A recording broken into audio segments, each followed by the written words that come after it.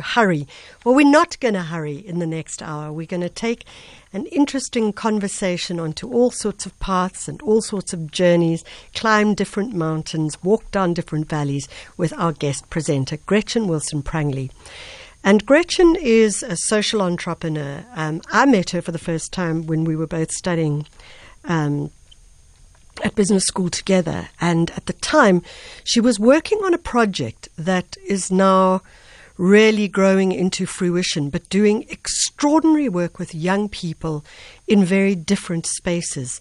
She's a connector and, as I said, a social entrepreneur. She's the founder of this project called Play Africa, which is a groundbreaking vision of what a children's museum could look like. And in many ways, it's a bit like a museum without walls. It's like a virtual museum that moves from space to space. And I think that's a critical conversation for us today, given that we are seeing so many museums closing, albeit temporarily, the Apartheid Museum being one of them, owing to COVID. So how do we rethink the museum as a space, but also how do we relook at a space that is for children, that helps grow their confidence and their space in the world? Gretchen Wilson-Prangley, thank you so much for joining us. I'm so thrilled to be here, and I'm really excited to be in conversation and to chat with you.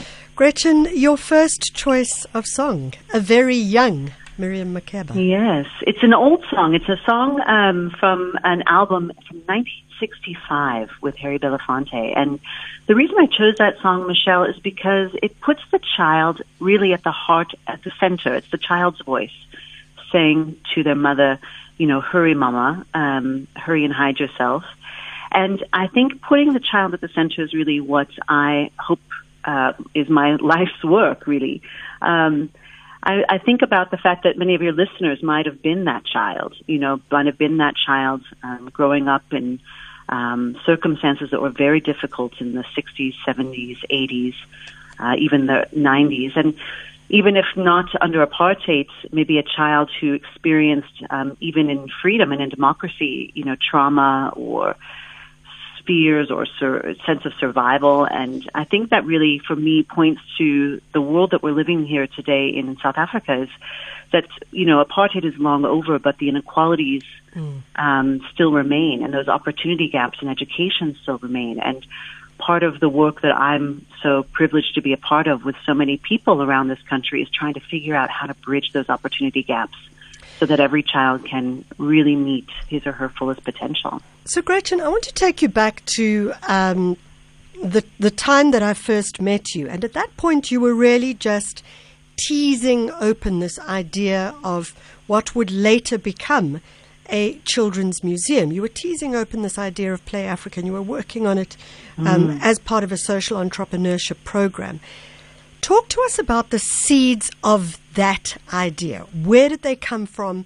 And what were you thinking you wanted to do that completely changed by the time you actually got to do it? Yeah, of course.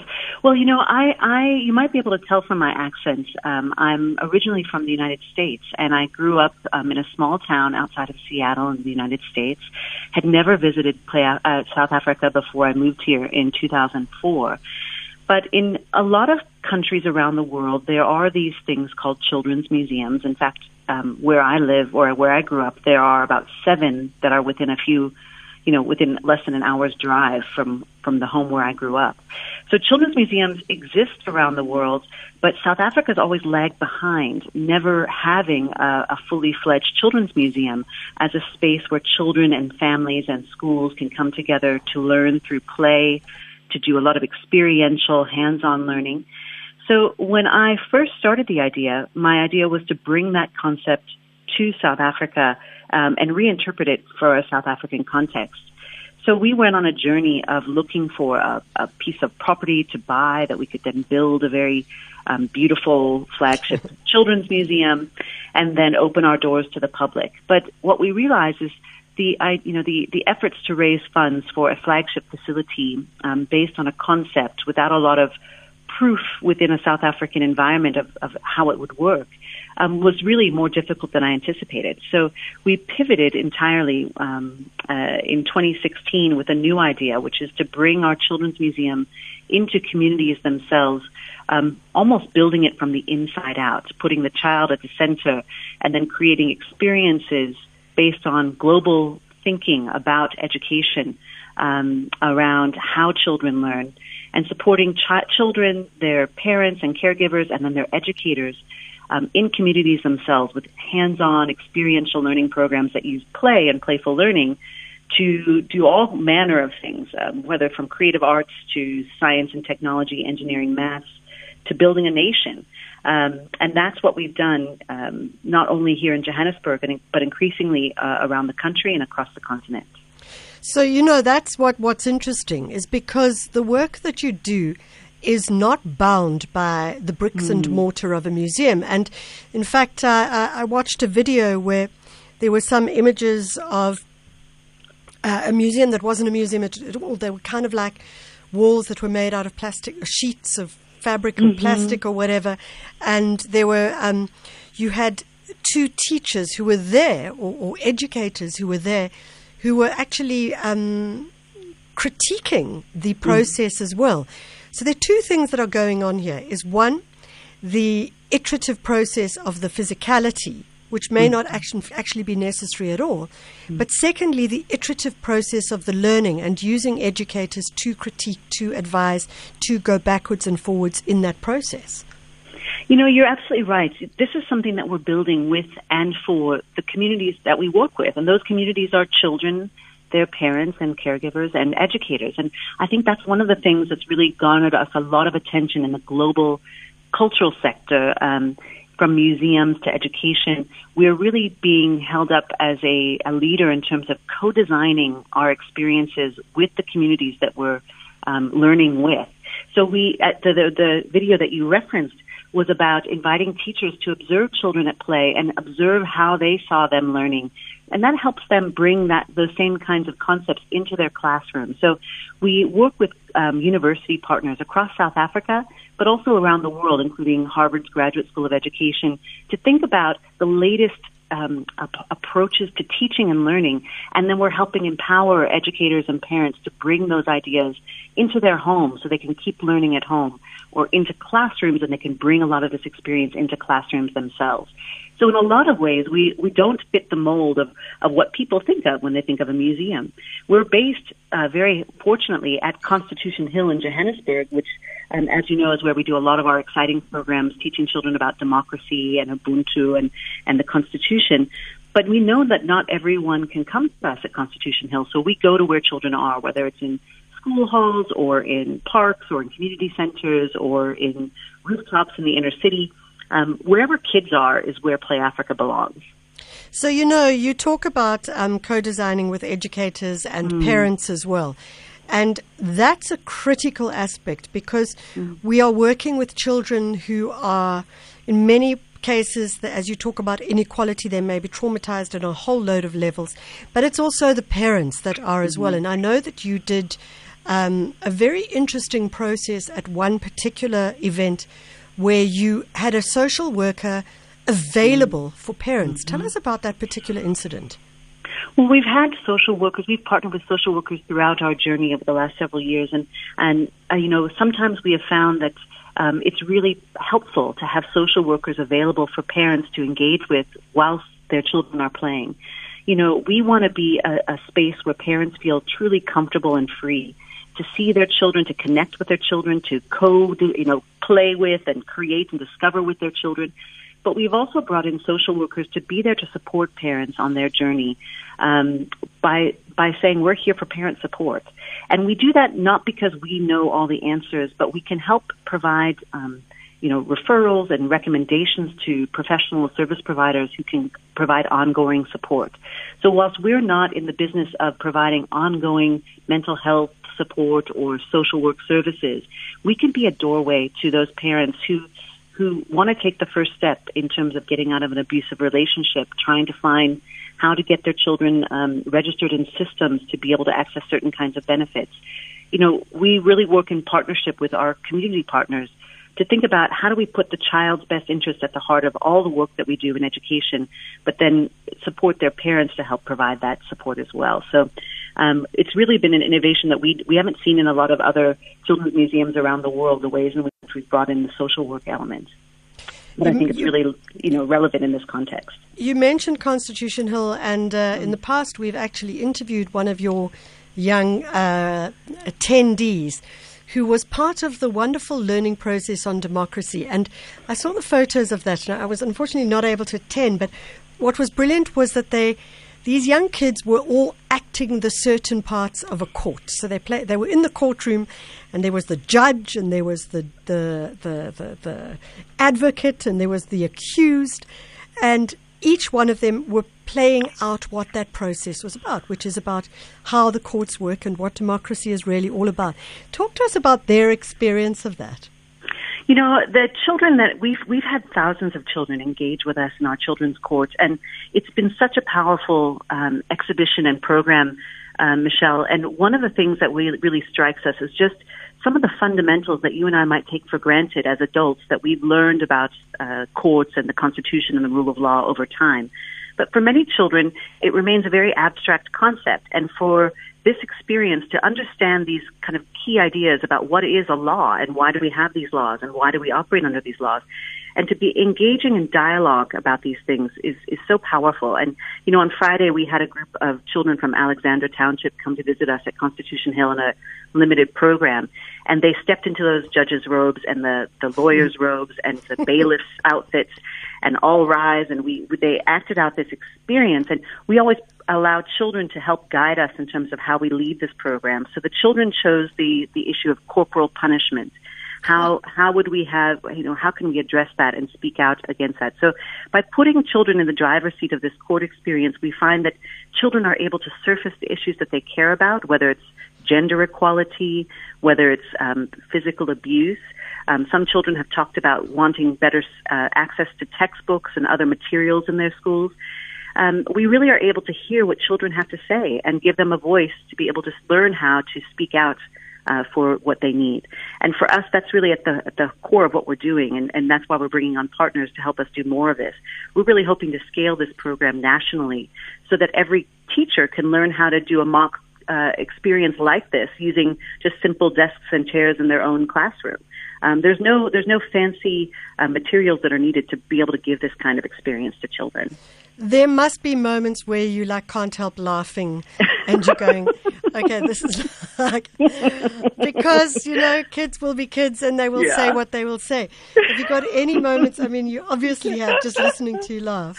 Yes, we've had kids having, getting very elaborately theatrical about buffoons who steal bananas, and then the kind of characters. We oftentimes put adults into the character of someone who's done something wrong, because we know that we want to protect children from having kind of as we're doing role play, we want to really kind of almost play up the theatrics of it. So we oftentimes bring kind of adults to act kind of silly and kind of exaggerated in their kind of villainous character. But we have found some really funny moments where kids will just end up falling off the benches, literally laughing.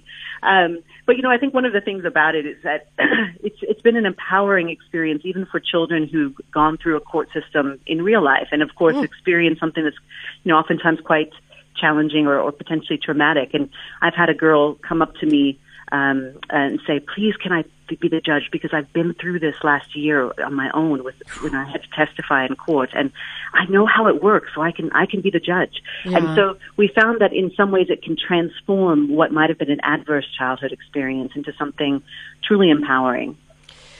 Gretchen, we're going to go into your second song. Beautiful choice, Vusi Mahlasela, When You Come Back, and it's the live recording from Mary Fitzgerald Square from 2005.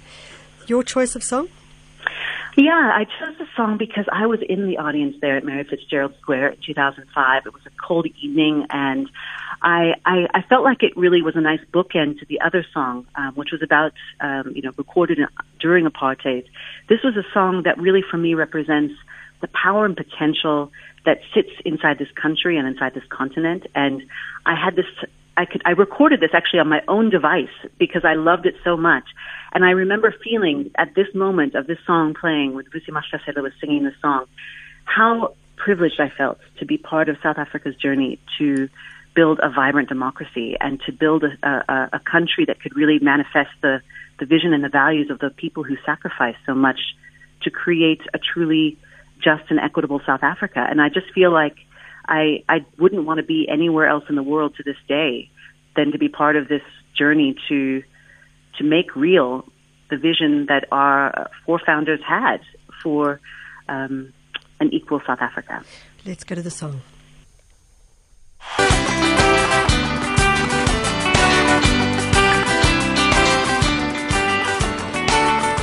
Wow, I would give my right arm to see Vusi Mahlasela in concert with a crowd like that once again. As they say, vaccinations are the gateway drug to live concerts. Well, we all need to take that particular gateway drug, that's for sure. That's the choice of our guest presenter, Gretchen Wilson-Prangley, Vusi Mahlasela, and When You Come Back. Fantastic song. And when we come back from the sport, we're going to be going into her guests as well. It's 9:30. SAFM 104 to 107 nationwide. Leading the conversation. 09:35, you are with SAFM 104 to 107. Our guest presenter is someone who has started something called none other than Play Africa, a museum without walls, a museum for children. Her name is Gretchen Wilson-Prangley. She's a social entrepreneur and she is the founder of Play Africa. We played some of her songs and now it's time for us to talk to some of her guests. Gretchen, your first guest is Dr. TEBOGO MAKHUBELA, a geology lecturer at the University of Johannesburg, but focusing on science and STEM education for children. Now, I'm always one to argue for STEAM, which adds the arts into the STEM. Nevertheless, why is your choice of Dr. MAKHUBELA first up? Well, I'm really excited to introduce Dr. MAKHUBELA because he and I met through some collaborations that we've been doing around teaching children about science and the possibility of careers in science. And he's at University of Johannesburg, where he's a geologist, and his focus is on working on materials, especially in caves in the cradle of humankind. But what really is how we got to know each other is because he's been kind of the point person for us to actually start to work with many, many scientists at the University of Johannesburg to think about how do we introduce children to the research that's being done at the university to help build this next generation of scientists, inventors, innovators, and preparing them for the fourth industrial revolution. So just like you say, I think that the arts is such an important point, and I think that's my next guest, so I'll speak to that so we can use the word STEAM very liberally as well. But, you know, this project, I Am a Scientist, is really focusing on the sciences, and it's powered by 3M with some support from RMB and, of course, our partners at Constitution Hill as well. And we're really excited to introduce Dr. MAKHUBELA, who has been a person who's really helped get the scientists on board to help talk to kids through our virtual program. So what that means is we're using scientists and Facebook Live to broadcast live Q&As into classrooms and into homes every week, where scientists are sharing their stories about how they got interested in science, what excites them about their work. And this is everyone from computer scientists to geologists to zoologists. And what we're really finding is that these schools that are broadcasting these to hundreds and hundreds of kids every week are finding that they are opening their kids' eyes to new possibilities and new careers. So with that, let me hand over to introduce Dr. MAKHUBELA. Thank you, Gretchen. Welcome, Dr. MAKHUBELA. Thank you. Morning, Michelle. Thank you, Gretchen, for having me as your guest. So, Dr. MAKHUBELA, I want to ask you, a little earlier on in the show, we interviewed, we have something called a Breath of Fresh Air, where we interview young people below the age of 21. And we were interviewing a young teenager. He's 17 years old. He's just won a prize at the ESCOM Expo and internationally as well, focusing on robotics. So he basically created a bot which is like the 21st century version of the canary in the coal mine, that this robotic can figure out whether a mine is safe after they've done explosions, whether there's gas, etc. And one of the questions that I asked him is, how do you get interested in that? Like, where do you come up with that idea? And I'm like, handing that question over to you to answer. When you think about young kids and teaching STEM education to them, how do you get them excited in a specific? Yeah, Michelle, I think that is something that comes with that curiosity at a very young age, where you just become fascinated with seeing something you don't understand and you just want to know more about it.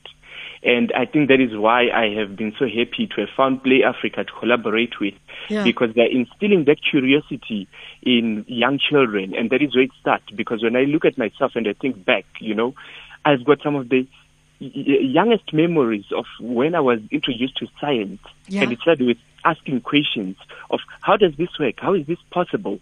And that is what is important, and that is what leads to people to become a great scientist, who end up wanting to come up with solutions because they're curious about a particular science, and they ask themselves, this is interesting. How can I use this to apply in a different situation as a solution? So I think that is one of the starting points. I'm loving this idea that Gretchen's just mentioned, and I'd love you both to talk about it a little further, maybe tease it apart, is this idea of going into schools through technology and getting kids to talk to scientists, to ask them questions. First of all, Dr. Makhubela, perhaps you could just talk to us how this process works and the kinds of people that are being interviewed by the kids. Yeah. So, the program, I'm a scientist, I'm so impressed with it because it teaches differently to how we teach in school, or how at least children are taught in school. It brings them in so that they can understand that science is something that is around them as part of their lives, and not something as abstract as Gretchen mentioned earlier, that most of the concepts to children, they're very abstract. But this one, it's just amazing because it is important that we make children aware that they are surrounded by science every day in their lives everywhere, whether it is in the car, in the house, in the kitchen, everywhere, So it is the practicality that is important, and it will help them understand why they do the subjects they do, be it physical or natural science as well as the social science. And I think, if I can jump in, I think one of the things that we're trying to address in many ways is trying to get kids from a young age, from really grade R through grade 3 and a bit older, to really know that they don't have to be intimidated by science and maths and technology and engineering, that they can lean into those subjects to try to explore them. And so the program that's been so powerful with the University of Johannesburg scientists is giving them this virtual platform to have a live Q&A with one of our facilitators. And then children can type in comments, they can ask questions, they can their school leaders can show by a raise of hands, interact with the scientist. And it's really this hybrid bridging effect of using technology to reach children, to get them excited about what science could be. It's really opening their minds to the possibilities that science presents and showing them the creativity of science. I think that's something that, you and I, Michelle, would really agree with, is that sometimes, science can really open up so much kind of creative thinking and allows you to play. And as your guest, your 17-year-old guest shared, the idea that failure is part of science, that this is hand in hand, that we want to cultivate that growth mindset, which is really important for us to help children see that just because you might have not come right the first time doesn't mean you shouldn't keep trying and keep experimenting, keep exploring. And that's really what science is. So for us to expose them to this diverse range of scientists who come from rural areas, who come from previously disadvantaged backgrounds, to show these children that there is a future for you in science if you choose to pursue it. One of the things, and I hear this a lot from when we talk to the kids in that particular feature, A Breath of Fresh Air, is that they always talk about the ones that are succeeding, actually, are the ones who talk about failure as just an opportunity to figure out what went wrong. And that's very, very powerful, not just in terms of science, but in terms of life as well, is that if we could use failure as not as failure, as just simply something that happened, and I'm looking at it now and I'm going, okay, that didn't work, but why didn't it work? And as an opportunity to figure out something different the next time, the iteration of it. Dr. Makhubela, are you seeing the kids addressing that when they talk to the scientists, and indeed, do the scientists demonstrate that the process, the importance of process and iteration? Yes, indeed, we are seeing that. In fact, I saw that myself. I was part of the traveling exhibitions of the program as scientists with Play Africa in Soweto. Yeah. And during that period, I was involved in some of the presentations, and where I was, the children who were coming to our stall, which was centered around natural products, Yeah. I could just see the children, because, we'd have these activities where we'd have them interact with them, and, some of the things they would not get them right. And when we take them through the process of getting them right, you could just see that sparkle and the light in their faces, Yeah. So yes, indeed, we're seeing that. We've seen this in all the different programs we're doing and the different fields of science. Do you see yourself as because there's two journeys here. The one is you as the educator, and the other one is you as the scientists going off and doing stuff around geochronology of cave deposits. I'm not even sure actually what that means, but I'm assuming it's about time, the deposits and time. That is true, yes. But do you see those two running parallel? Yes, certainly I do. That is actually one of the reasons why I will never leave academia, because it actually gives me an opportunity to continue doing both, to do the research, that is far removed from the society in laboratories and caves, but also to be involved in the community by participating in programs such as Play Africa as I'm a scientist, and also, teaching the graduate students at the university. So yes, certainly, I see myself continue to do both going into the future. Gretchen, the teachers must absolutely love this I Am a Scientist program. They do, and parents as well. And I want to let your listeners, every listener who's listening, can go to our website and actually get a free resource that they can print out and use either in a classroom or in their homes. And we actually have just put them up on our website. But if you go to playafrica.org.za, we have 4 Science at Home workbooks, which are made possible by our partnership with 3M. And you can download them, and they're chock full of awesome experiments that anyone can do using regular household materials, just to learn basic science principles. Yeah. So, Michelle, when you talk about this idea of failing, we'd love to invite the parents and the educators and the kids who are listening to download those free workbooks or free books full of science experiments that they can do and learn through failing. I mean, I'd love to hear from kids who say, you know what, I didn't get it right the first 3 times, but the 4th time I came right. And we'd love to share those stories of turning failures into success through science experimentation. One of the things that struck me is that, we've had kids who are 12, 14, 15, 16 say they've never done a science experiment before in a classroom. And we really want to give kids the power and the possibility of science in their own hands, which is why we've made those resources available for free for anyone to download. I mean, if you just at home with your child and you say, well, here's a bean, and we're going to put some cotton wool over it and a little bit of cold water and see what happens. I mean, that in itself is a science experiment. I mean, my kitchen is a science experiment, or a failed science experiment. But I was going to say, my kitchen might be not the science experiment that your listeners would want to be taking a look at. But yes, I agree.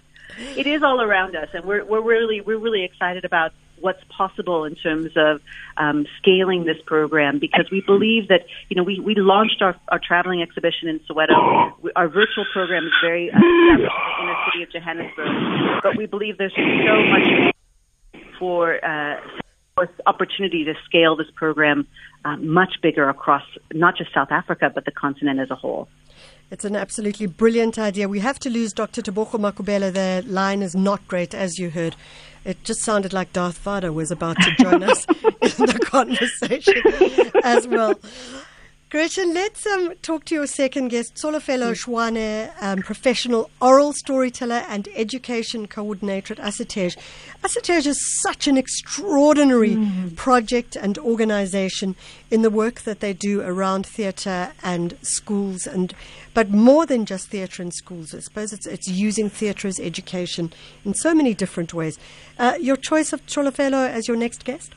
I'm so excited to introduce Cholo because she has been somebody who's walked the journey of pivoting through COVID with us. In the performing arts and in our experiential hands-on learning, we had to really reimagine how a program that we had started pre-COVID could transform to a digital program. So she was one of the 4 storytellers that we worked with throughout COVID to create a range of digital storytelling experiences, live, first on Facebook Live, and then including some more produced, high production digital storytelling. And I love the collaboration of using traditional African storytelling methodologies to excite children about imagination and building a positive self-identity, and then bringing that into the digital space through our collaboration. So with that, I'd love to introduce Tsolo. Tsolo, thank you so much for joining us. Good morning, everybody.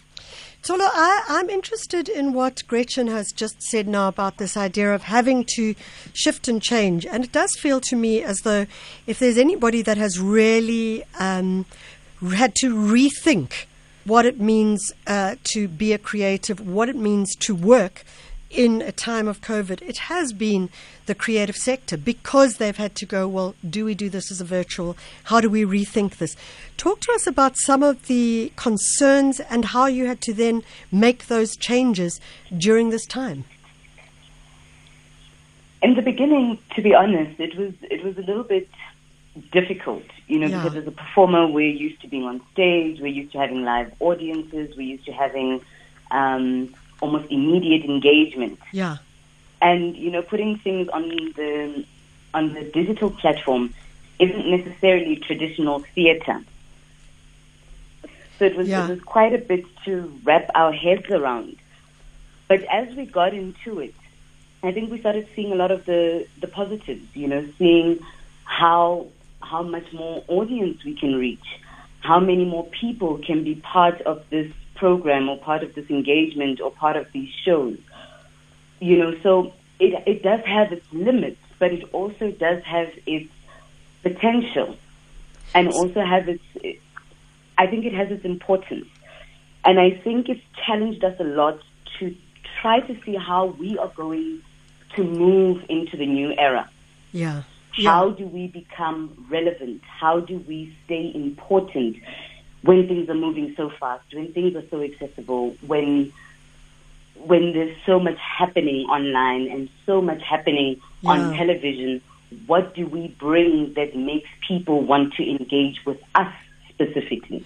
You say people, and I'll put this to you as well, Gretchen, is that what you've had to redo is think about youth and children, because that's the education space. And so, I'll ask you both, the impact of COVID in the education space, but also in creating a space for children to feel safe, for children to have access, for children to have agency, all of which is part of what Play Africa is about. How have you dealt with that? Gretchen, I'll start with you. Well, I think we've used the phrase trying to bridge human divides through technology. Yeah. And the way that we've done that through some of our programs, we had a program called Healing Connect, where we reached out using regular phone calls to children and to parents and to educators in order to support them, to support their children. So we started to think about what technology do people have access to? What can they access? And like Tsolo said, it presented challenges, but it also presented a tremendous possibilities. So, from Tsolo's production of her incredible storytelling work, she was able to get comments live from children, not just in the greater Johannesburg area, which we would have reached in our in-person programs at Constitution Hill, but she was getting comments from every province and from countries across the continent. So we were having children from Zimbabwe, from Zambia, from Egypt, tuning in to South African storytelling. And then we started getting, sometimes we had 9 different countries tuning in at the same time, adding comments from Latin America, Europe, Asia, Australia. We had children watching this incredible African storytelling around the world. So whilst it does present that challenge of access, we're trying to bridge that divide. It's one of the reasons why we've made these resources on our website available to just simply print once and then you can photocopy, because we know that not everyone has access to data all the time. Yeah. It's really trying to think about that hybrid way of using the most accessible technology to reach the most number of children as easily as possible. And I really credit Cholo and the team for figuring that out during COVID. Tolo, what does this mean for you as part of ASITEJ? That ASITEJ in itself has had to go, okay, fine, I'm rethinking, and we're rethinking how we look at education and theatre. I mean, I think for us, we also did some research last year to see how children are coping, how children are actually, moving through this COVID thing. And I think what I realized, for myself in particular and for myself personally, was how important art and play are. That children are incredibly stressed. Yeah. Even very small children are incredibly stressed out. And I found that things like art or play or games or stories have actually been seen as a luxury. Yeah. And this time of how can I say, lockdown and, sort of being together as families has actually brought to the fore how important it is to actually do these things. That we can't just focus on the survival stuff or because especially in education, last year, because of the pressure on schools, a lot of what schools had to do was focus on maths, science, and language and bring that up, and sort of sidelining the arts, but forgetting that all of these things are linked. Yeah. And that art is not a luxury. It is, in fact, linked to all the other things that children need to learn and children need to be part of and children need to do, especially when coping with things that we are seeing for the first time. And I think this is where art and creativity are important, because they sort of give us a platform to discuss things that are not easily discussable or things that are a little bit uncomfortable to talk about or uncomfortable to deal with. It gives us sort of that softer platform and opens us up to new ways of talking about things. We're going to run out of time. Tsolofelo Shwane, thank you so much for joining us, professional oral storyteller and education coordinator from ASITEJ. In closing, I think, Gretchen, one of the things which Tsolo has mentioned, but also you've mentioned it, and it's the concept of play. The critical importance of play as a means to grow innovation, curiosity, even play for adults is critical. Absolutely. I think that it's so critical to put play, again, at the heart, as Tsolo says, in this pandemic time. And that's why we're so grateful for the support of partners like R&B to fund the work that we've been doing with Tsolo and with ASITEJ at Constitution Hill. It's just been putting that ability to connect, to experiment, to explore, to express oneself through play. Yesterday I had my own sons who did a puppet show, and I realized through the puppet show what they were trying to kind of talk about. They were talking about some of the issues that they were experiencing, of certain loneliness and some of the disconnection that they felt. And I just could hear that some of the issues that have been front and center for my own children in their beautiful puppet show came out through that play. Yeah. And I think if we can stop and put the child at the center and try to imagine, going back to that song that we started with, try to imagine being a child. Every one of our listeners has that experience to remember that childhood and to remember their inner life and put children at the center and what they're going through right now. Play really is a chance for us to develop children and to connect with them. So and it doesn't have to be, it doesn't have to be something massive. I mean, I'm trying to think of my mother who, as a child, I said, I want long hair. And of course I had short, wispy blonde hair. So she gave me a pair of pantyhose, those old pantyhose stockings. And I put them on my head, and then I twisted them around and plaited them. And I walked around flicking my pantyhose hair. In town, all over the place. I mean, people were staring at her and going, I love this story. Who is this crazy child? And even crazier woman to let her child do that. But for one moment, I imagined what it must be like to have that very long hair and to flick it around like a plait. And I suppose that's the thing about play, is about allowing your child to have the imagination, allowing them to do crazy things, And it's not something that has to be huge and costly. It's just about saying, well, let's use our imagination. Play can happen anywhere, and it doesn't cost anything. And like you say, it helps. It's exactly how children learn. Play is the rocket fuel for children's development. It's how children develop problem solving and how they express themselves, how it sparks their imagination. And so we have some resources, again, going back to that idea. If any listeners want some free ideas, we've got some downloadable resources on our website where people can just see, here's some ways to spark play using everyday materials at home. It doesn't cost a lot, but, if we can help ignite that curiosity, that creativity, that growth mindset, critical thinking in children from a young age, and do that by connecting with them, that is going to be the nurturing environment that's going to propel them forward. So we are on a mission to help people see play differently. Neuroscience shows again and again that this is truly the way to get children prepared for the fourth industrial revolution and for the future, where they have to be quick and agile, flexible learners that have a lifelong love of learning. So we are just grateful for the partners who are helping us create those leaders and innovators and inventors and creators of tomorrow by sparking that through play today. And that's something we can all do for free immediately, starting now. Gretchen Wilson-Prangley, you've got to get out of here. Thank you so much for joining us. A big shout out to the idea of playing. Let your children play. Put them in the center of things and let's get them to play. It's 10 o'clock. It's time for the news. It's no longer good morning. It's now goodbye.